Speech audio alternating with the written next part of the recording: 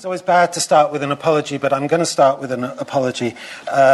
Things for which I'm not wholly responsible have intervened over the last few weeks, and so life has been a little bit disrupted. This isn't the talk that I had planned to give, and instead of doing the talk I'd planned to give, what I'm going to do, inflict upon you, is the run-through of the argument that I think might structure the book that Lindsay mentioned. It's not quite the authorized version because it was put together late last night and early this morning, and I haven't run it past Joël Abi-Rached, my co-author. But it's as you'll be the first to tell me it's rubbish, so it's already falling apart. Let's begin. So, in 1950, the BBC produced a series of talks on the radio. It was called The Physical Basis of Mind, and the talks were introduced by Charles Sherrington, who'd won the Nobel Prize in 1932.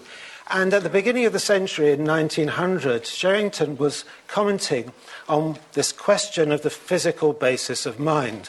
And he remarked then, we have to regard the relationship of mind to brain as still not merely unsolved, but devoid of a basis for its very beginning. And when he introduced the talks on the BBC, he said this: Aristotle, 2,000 years ago, was asking how the mind is attached to the body. We're asking that question still.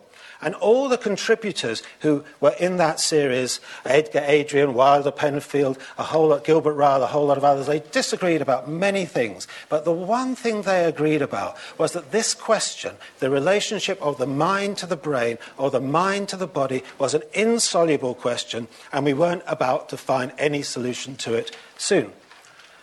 Now, something's happened since then.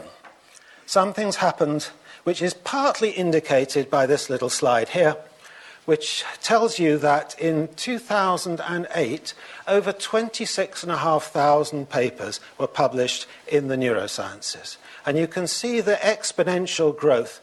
Sorry, it's not quite an exponential growth, but you know what I mean. You'll see the linear growth of papers in the neurosciences over that 50 years, starting just after Sherrington made his remarks. Now, few people claim to have resolved the mind-brain problem.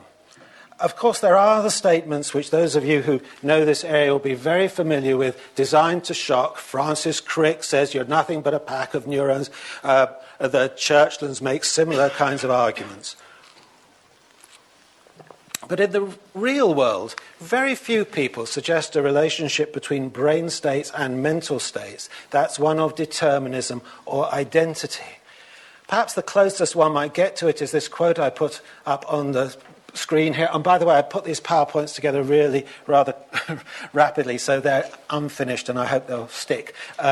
He says, in 1999, mental disorders are characterized by abnormalities in cognition, emotion, or mood, blah, blah, blah, blah, blah. These mental functions are all, quote, mediated by the brain. It's in fact a core tenet of modern science that behavior and our subjective mental lives reflect the overall workings of the brain. Thus, symptoms relating to behavior or our mental lives clearly reflect variations or abnormalities in brain function.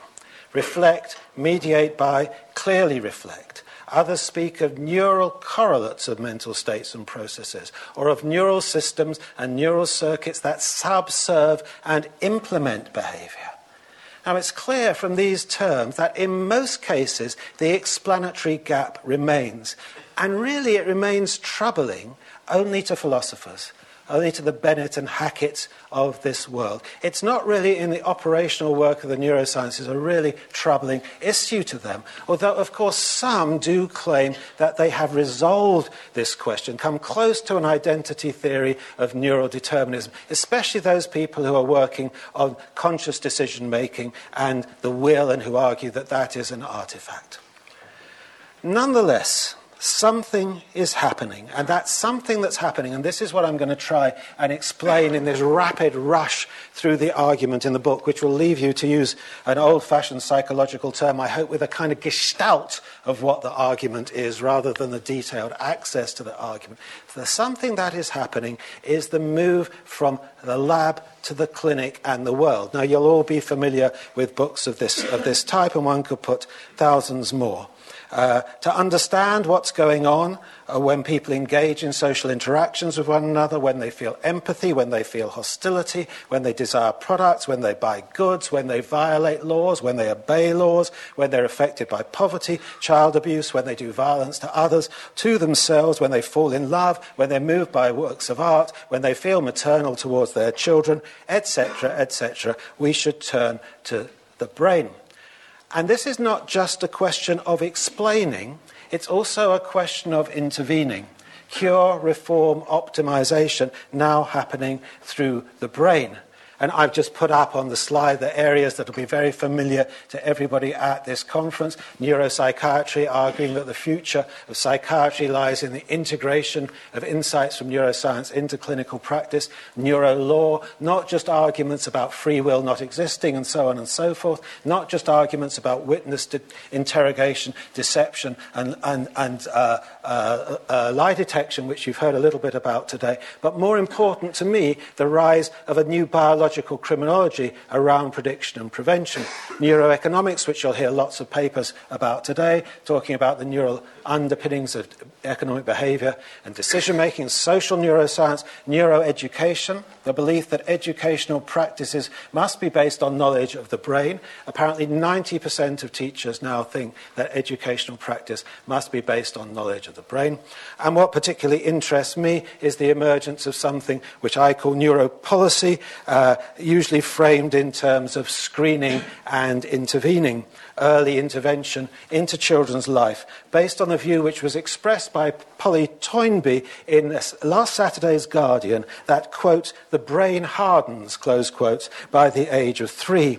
Early intervention to forestall dangerous and antisocial behaviour, early intervention for psychiatric disorders, and at the other end of life, early intervention for the dementias. This new logic, which I've called screen and intervene, and which I'll come back to a little bit later on. So, if the neurosciences are moving in the way that I suggest, and I think maybe most people would accept who are here, are moving from the laboratory out into the clinic, out into the everyday world, turning from ways of understanding the brain and behaviour into ways of intervening into behaviour and conduct via the brain, how can we account for that? That's what I'm going to try and do in the middle part of this talk.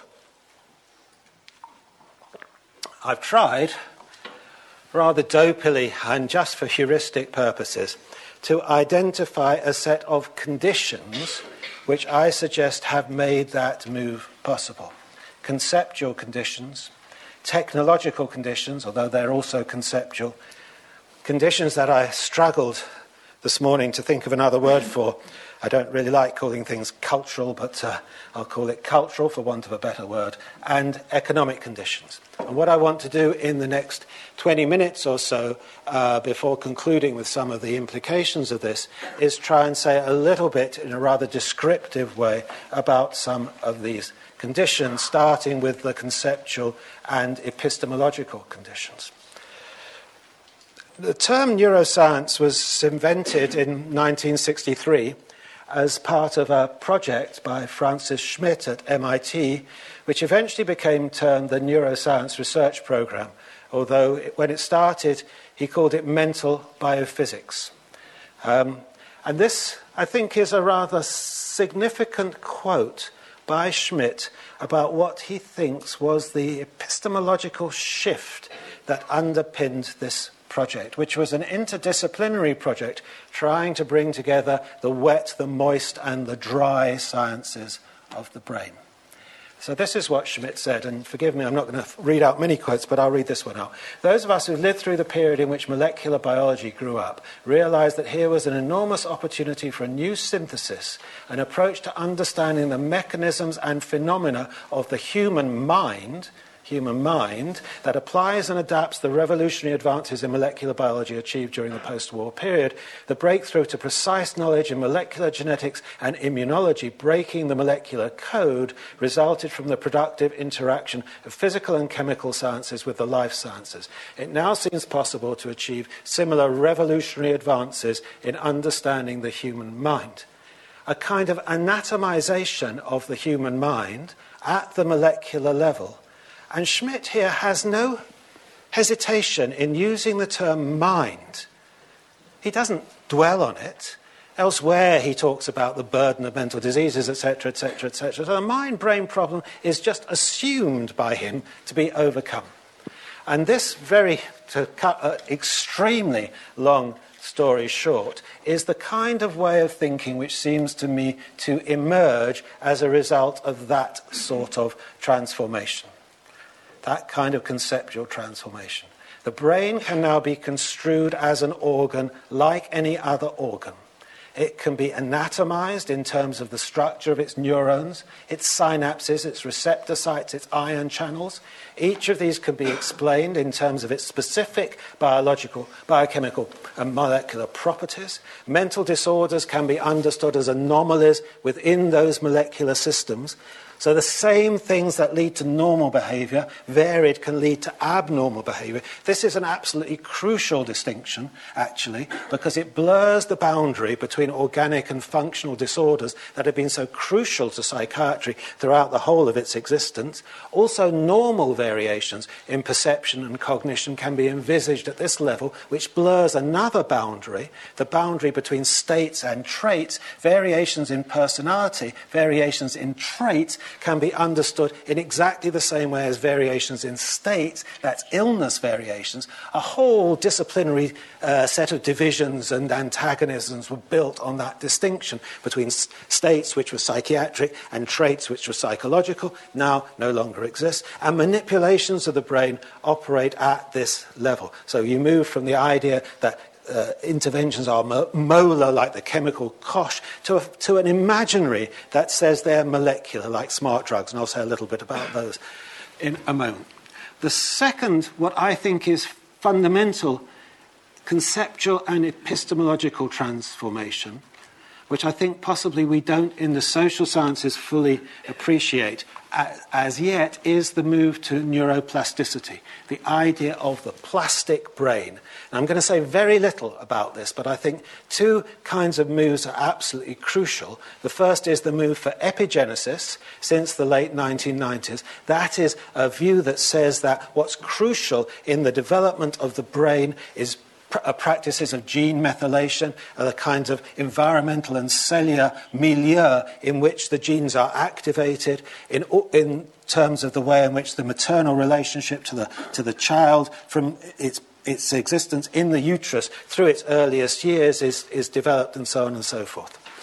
A move which goes in what seems to me a radical way beyond conventional ideas of gene-environment interaction. And of course the leading figure here is Michael Meaney, a very interesting paper that Meaney just wrote recently on epigenetics there. And the other, the poster child here on neuroplasticity, is of course the extremely modest Elizabeth Gould, who rather rejects many of the things that have been rested upon her argument. The argument that the brain is plastic all the way through to adulthood.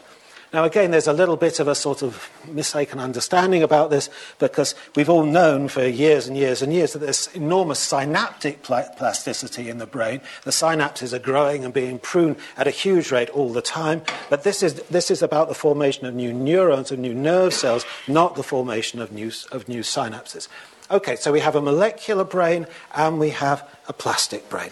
And those are the two things which I think, for the sake of argument here, are the conceptual shifts, technological shifts. So are there four? Yes, there were four, I think, technological shifts at 6 o'clock this morning. And here they go. So I think crucial in the way in which these conceptual shifts have been implemented in some way is the emergence of various kinds of technologies. And the first technology I want to draw attention to is drugs, or psychopharmacology. Psychopharmacology, since the 1950s, has demanded and produced all sorts of new forms of knowledge about the architecture, mechanisms and processes of neurotransmission. It's anatomized neurotransmission in terms of the structure of neurons, synapses, receptor sites and ion channels, and it's investigated these in very close relationship to interventions. So all these, even the emergence of something like the idea of a receptor and its transformation from something which was hypothetical into something which was real and something which can be imaged in these kinds of simulations here, that is carried out in very, very close relationship with the development of drugs to intervene. Each of these elements is explained in terms of its specific biochemical properties. Mental disorders and pathologies are envisaged at this level. As I've already said, once you begin to do this, you blur the boundaries between organic and functional disorders, you blur the boundaries between normal and abnormal, between states and traits, and you begin to intervene at that level. Now, of course, this is an imagination. This comes from the Prozac website. It's designed to show you how those selective serotonin reuptake inhibitors operate. And we know now that the relationship which is posed there between these SSRIs and variations in levels of depression and lability of mood is almost entirely fictional. And some of you may know that the big drug companies have moved out of the drug pipeline for these psychiatric drugs because this image of how the drugs work proved to be more a fantasy than a reality. But nonetheless, in the process, it generated this anatomization of the neural architecture and the neural processes at that level. Thing one. Thing two, animals. Well, we could write a huge amount, in fact, we have written a huge amount about the role that animal studies and animal models and animal experiments have played in the emergence of this. In particular, the studies carried out on the rats and mice. This is just a lovely quote from one of the great rat modelers, Kurt Richter, experience of a reluctant rat catcher. If someone were to give me the power to create an animal most useful for all types of studies on problems concerned directly or indirectly with human welfare, I could not possibly improve on the Norway rat. Why animal models are so crucial? Because animal models enable you to do things, to manipulate, to knock out genes, to knock in genes, to to sacrifice the animal, to dissect its brain, to put it through all these horrible little things, the tail suspension test, the Morris water maze there, the elevated plus maze. Most of these actually developed in attempts to trial psychiatric drugs, as it happens. And, of course, the rat and mouse community loves to make all these jokes, and to therefore begin to investigate in detail in the brain of the animal now, things that you could not investigate in the brain of the human.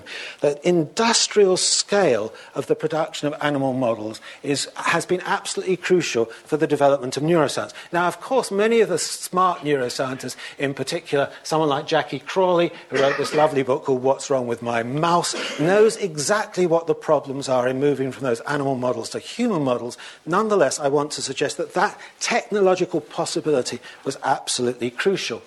The third was genomics. Genomics, well, this is what's on this board is, 101 to everybody here, the move from genetics to genomics, the end of genetic determinism, the rise of explanations based on variations at the single nucleotide level, the move away from accounts of depression and the genes for depression to seeking to understand the specific variations in gene sequences which are linked, say, to the activity at an ion channel, to the permeability of a membrane, to the activation of an enzyme. So again here you begin to see the anatomization at the very molecular level of what's going on within the brain and it being linked in some way or other to this genomic anatomization and the rise in that of a very different way of thinking, a way of thinking about susceptibilities. Susceptibilities in which multiple combinations shake activity at fundamental molecular levels. And these new ideas about susceptibilities and resiliences, as I'll hope to say in a moment, say something really rather crucial. So that's the third of these. How am I doing for time? And this is the fourth, which you've heard an awful lot about, at least I have, even in the afternoon that I've managed to be here today, and I apologise for not being able to be here first thing, is visualization. Now, in an earlier session that we had, Kenneth Hugdahl referred to visualization as a fundamental revolution, a Kuhnian revolution in the neurosciences. The way in which from PET to fMRI now to rather smart ways of using EEGs and other forms of investigation, it seems possible to investigate activity in the living brain of the human. Now, we know that this happens at a very gross level. We know that these arguments are flawed in very many ways, and those of you who are in the session that I was earlier on will have heard quite a lot about the way in which they're flawed. We can see some of the ways in which these things are represented, the brain scan that can read people's intention. This, my particular favourite as an example of reverse inference, does rejection hurt, an fMRI study of social exclusion. Some of you may have read this study. It shows that areas of the brain that are activated when an individual feels pain are also activated when an individual is excluded from a virtual ball-tossing game in a scanner, and because those same areas are activated in pain and in this ball-tossing game in the scanner, the argument is that exclusion, that is being chucked out of the ball-tossing game, is linked to pain. Now, we've seen many criticisms of this. Nikos Logothetis' argument about what we can and can't do with fMRI, Russell Poldrak's analysis in particular focusing on the problem of reverse inference here, and Ed Vull's very controversial account of what was originally called voodoo correlations in fMRI studies, but was slightly retitled when they managed to get it published. We know that some of these arguments are based on very, very faulty forms of reason. And we know that they are highly misinterpreted when they are placed into the public domain. But nonetheless, and to this extent I would agree with Kenneth, the imaginary here is that you can actually see what's going on within the living mind in a way in which you never could do before. So my argument about these technologies is that taking together those technologies do make a step change in our capacities to understand the brain. Anatomization of the brain at the level of neurotransmission, experimental possibilities with animal models which can compare humans and other species, correlate brain activities and species-typical behaviors, link those with genomics and evolution. Those seem to be absolutely crucial, linking those with the move from genetics to genomics to SNPs, so you can begin to trace the SNP differences between one species and another species and argue that those SNP differences are related to differences in their social behavior. Some of the work that's being done by one of our ENSN collaborators, Klaus-Peter Lesch, very interesting on this, and the linking that to visualization technologies in living human beings in experimental situations. These, I think, enable a step change here, not just a matter of a different way of thinking, but also the creation of a huge and expanding infrastructure of journals, of associations, of conferences. I think the recent conference of the Society for Neuroscience had something like 30,000 brain researchers there, 30,000 brain researchers at one conference, training courses, boot camps for those who want to get into this field and so on. And it's enabled neuro to become technological in another sense, because each of these technologies of investigation in a kind of reverse fashion could become the basis of a technology of intervention. That's the technologies. This is the cultural, for want of a better word. What do I mean by that? Some colleagues working in this area have argued that we have seen a fundamental cultural shift, a shift towards what Alain Ehrenberg calls the cerebral subject, or what Fernando Vidal calls brainhood. And I am rather unconvinced about that for reasons that I'll say in a moment. But what I want to suggest to you is that this cultural shift in which the brain has become so important actually is part of a much more general cultural shift. And it's one that I talked about quite a lot in my last book, The Politics of Life Itself, in which I argue that in the same way as Max Weber, I'm trying to be a sociologist here, in the same way as Max Weber had argued, I know it's a failing project, but there you go, but that there was a kind of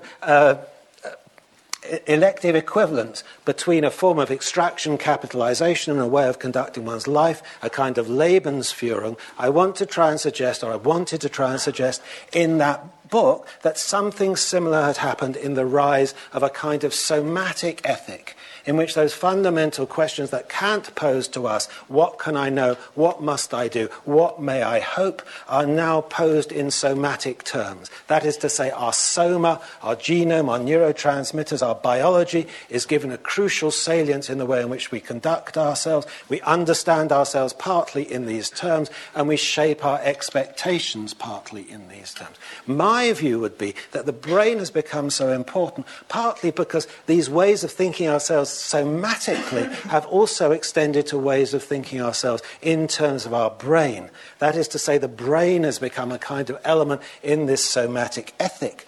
And the ethic of health gives special salience to neuromedicine and to the practice of working on our brains in the name of health. The brain, someone whose work I'm absolutely incredibly fond of, Emily Martin, argues that brain metaphors about human beings are fundamentally dead. They don't provide a way of organizing a form of life.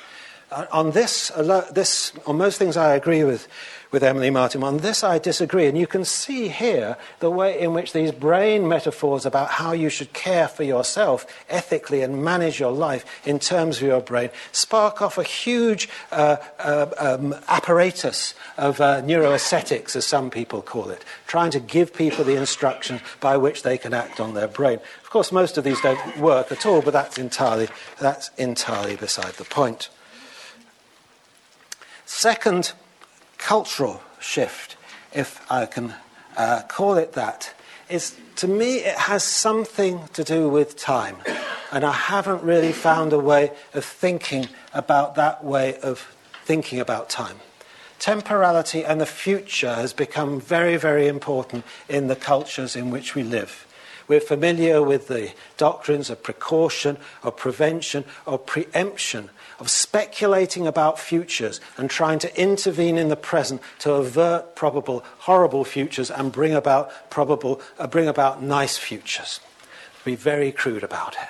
Now, I think something like that, something there is happening very much in relation to the brain. Because I work in psychiatry, I've been particularly interested in the way in which these things operate in psychiatry. The projections about the implications of the burden of brain disease, as it's sometimes called, the burden of brain disease by 2020, which you see here. This is the classic piece from the World Health Organization making the prediction about mental health disorders being the leading cause of disability-adjusted life years. These are some figures from a European study, which is pretty much the same. They all envisage a future in which our societies are blighted and burdened by disorders of, not disorders of the mind, but disorders of the brain.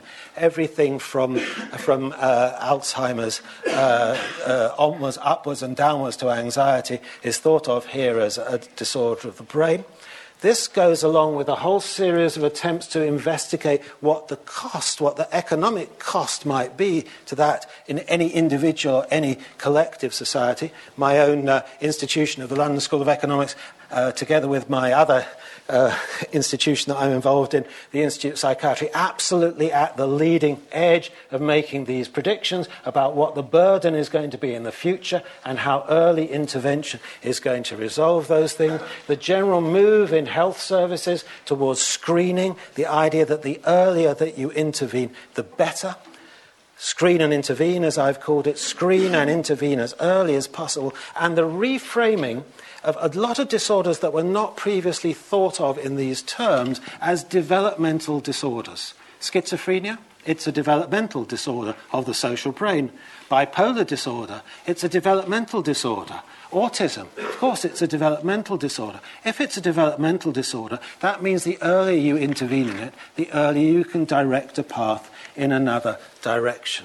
So this shift towards early intervention, also an early intervention on the brain, coupled with this idea that our futures might be blighted by the burden of disorder, both on each individual and on their family and on their community and on the society at large, that seems to me to be something of an important cultural shift. That cultural shift links to the last of my four. Good. The last of my four, which is economics. We've seen a huge investment in research in the brain sciences, and it's an investment at a number of different levels. On the one hand, the massive public investment, I guess most emblematically shown by the Decade of the Brain, but you can see this in a whole series of other areas, into brain research. That public funding is often shaped, I wouldn't say it's always shaped, but it's often shaped by a rhetoric about the future burden of psychiatric disorders. That is to say, a projection about the possible social, political and economic significance of these forms of knowledge is built right into the decisions that are made to invest in them. Now, we know that contrary to those who say that all scientific decisions about funding should be based solely on the scientific excellence of the project which the Wellcome Trust or whatever has in front of them, that, of course, is at one level true and at one level completely false, because the priorities that are set in relation to these kinds of social and political expectations. So these arguments about the burden of brain disorder seem to me to run right back to decisions to make this basic funding happening. Also runs right back to the rise that so many people have pointed towards, the rise of patients' organisations, and the fact that patients' organisations both lobby for and fund a huge amount of research that's going on in the neurosciences around their own particular disorders. And I've just put one of them up here, which is the only one I could manage to find the logo at my early waking time this morning. And this, of course, links to the third one, which is the view of the venture capitalists and those who have a commercial interest in these areas, that this market in neurodiagnostics, this market in neuroprosthetics, this market in understanding and intervening in the brain is going to provide a great source of future wealth. And I know this morning, Paul Martin and I both have a little hobby tracing the work of my friend and colleague Zach Lynch and NeuroInsight, so I won't go on about that because many of you will have gone and heard Paul's talk. But Zach Lynch and the work of the Neurotechnology Industry Organization explicitly scopes out the market, attempts to predict the market, attempts to advise people on where they should put their investments in this rapidly growing market. And the market, one of the key areas of the market is neurodiagnostics, biomarkers to enable you to screen and intervene. A second huge area of the market is now in neuro devices, because of the bottleneck that there is in the pharmacology industry. The idea of neuro devices has become an alternative. Enough about that. So, there, of course, some interesting work by Comeback Brains. It will come to me later. Some interesting work has recently demonstrated there are very close relationships between these commercial and venture capitalist companies and the patients' organisations. Not just the ones that we know of, the National Alliance for Mental Illness in the United States, but also these individual organisations. And of course, not to be left out, we have what I would call the new scientific life, described very eloquently by Stephen Shapin in the book whose cover I've put there, which is the sense in which every scientist and every university is also a little entrepreneur. Now, we've had a discussion in some of the sessions about why it is that the findings of the science are taken up and communicated in ways that radically overestimate and overstate what their significance might be. I think, and there's a question, is this being done by the journalists, is it the scientists or whatever? I think the scientists in this new scientific life find themselves in a tremendously difficult situation to give them the benefit of the doubt, in that on the one hand they know about the limitations of what it is that they're finding, so they always say 5 or 10 years down the line it'll be on the clinic. On the other hand, they know that they're not going to get their money unless they can demonstrate, unless they can assert that there is some impact on human health as a result of their study. Health and wealth are absolutely crucial in shaping the path in which these neurosciences develop. So we have a kind of path-dependent theory. I have a path-dependent theory of truth. There are many, many things that could become true, could be forced into the true in this world. And what becomes true depends on the path down which research goes. Health, wealth, and path dependency. I told you this was just going to be a gestalt. Each of these deserves at least a lecture in itself. But so,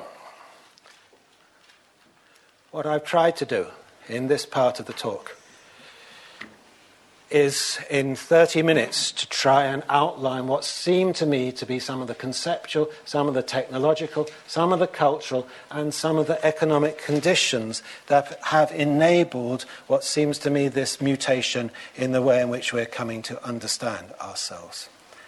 As people may know, I'm a follower of Michel Foucault, and in particular of a wonderful book of his called Birth of the Clinic. And in talking about the birth of clinical medicine at the beginning of the 19th century, Foucault makes the point, and I think it's a very good point, that there was no single fundamental transformation that led from one type of medicine to another type of medicine. What emerged at the intersection of a range of relatively independent pathways, which when they came together made something new happen. And I think that's something like I'm trying to suggest here. Okay, I want to just, I think I maybe have 5 minutes if I push Lindsay, who's looking at me significantly. Here. I have five minutes to conclude. So, what's this all about? What are the implications of this? Is what we're seeing here a mutation in personhood, the rise of a cerebral subject, brainhood replacing personhood? We have, in the work that's been done in this area, a number of good ways of thinking about this. We have Ian Hacking's work on humankind. We have the work that people like Ian Hacking and to some extent I have done on historical ontology, trying to shape out the changes in the kinds of persons we take ourselves to be and the kinds of persons that others take us to be, those authorities who shape and mould our conduct, whether they're parents, priests, professionals, and politicians. They trace out the ways in which we've come to think of ourselves in these new ways and with what consequences. And unfortunately, this question of how we've come to think of ourselves as certain kinds of persons has obsessed me since I did my degree in psychology and biology in the late 1960s. So I've kind of been working on it for half a century. Maybe it's time to stop. It probably is. But it's the same kind of question. Have we become new kinds of persons? I think that is far too simple and it's far too overgeneral.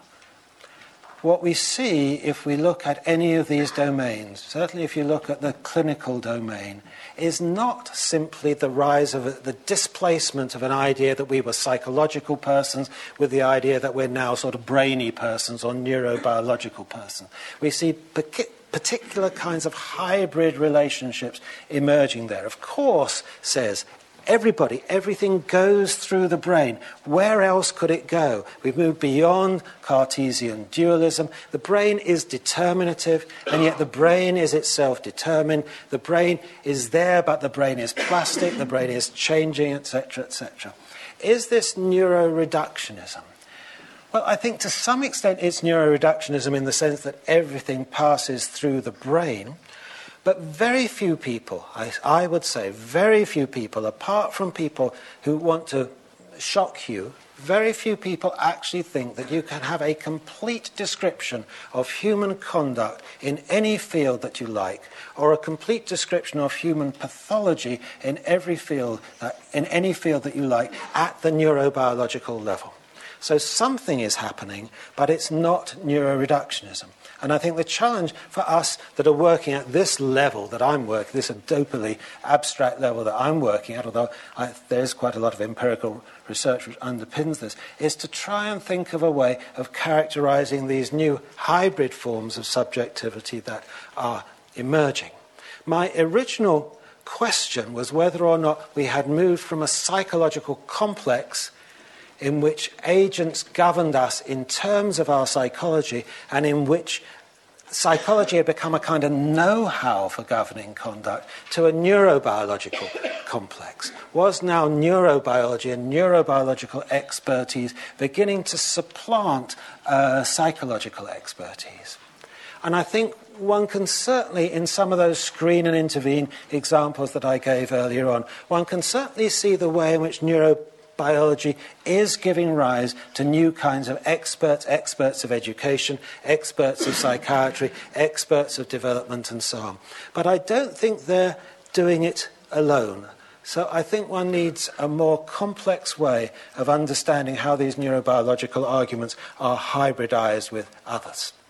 It's very tempting, and I've seen this done, to say that we're seeing a mutation in biopolitics. We've moved from the emphasis on physical capital to an emphasis on mental capital. We've moved to knowledge-driven economies. That's why the burden of brain disorders is so troubling. We're concerned about the future, and that's why we're concerned with risky brains and brains at risk. This is a new problem for strategies of security. We're seeing a new biopolitics which sees the brain as the crucial substance on which to act. We see our brains as flexible because we don't want to see ourselves as determined. We want to see the possibilities of intervention, flexible brains in a flexible society.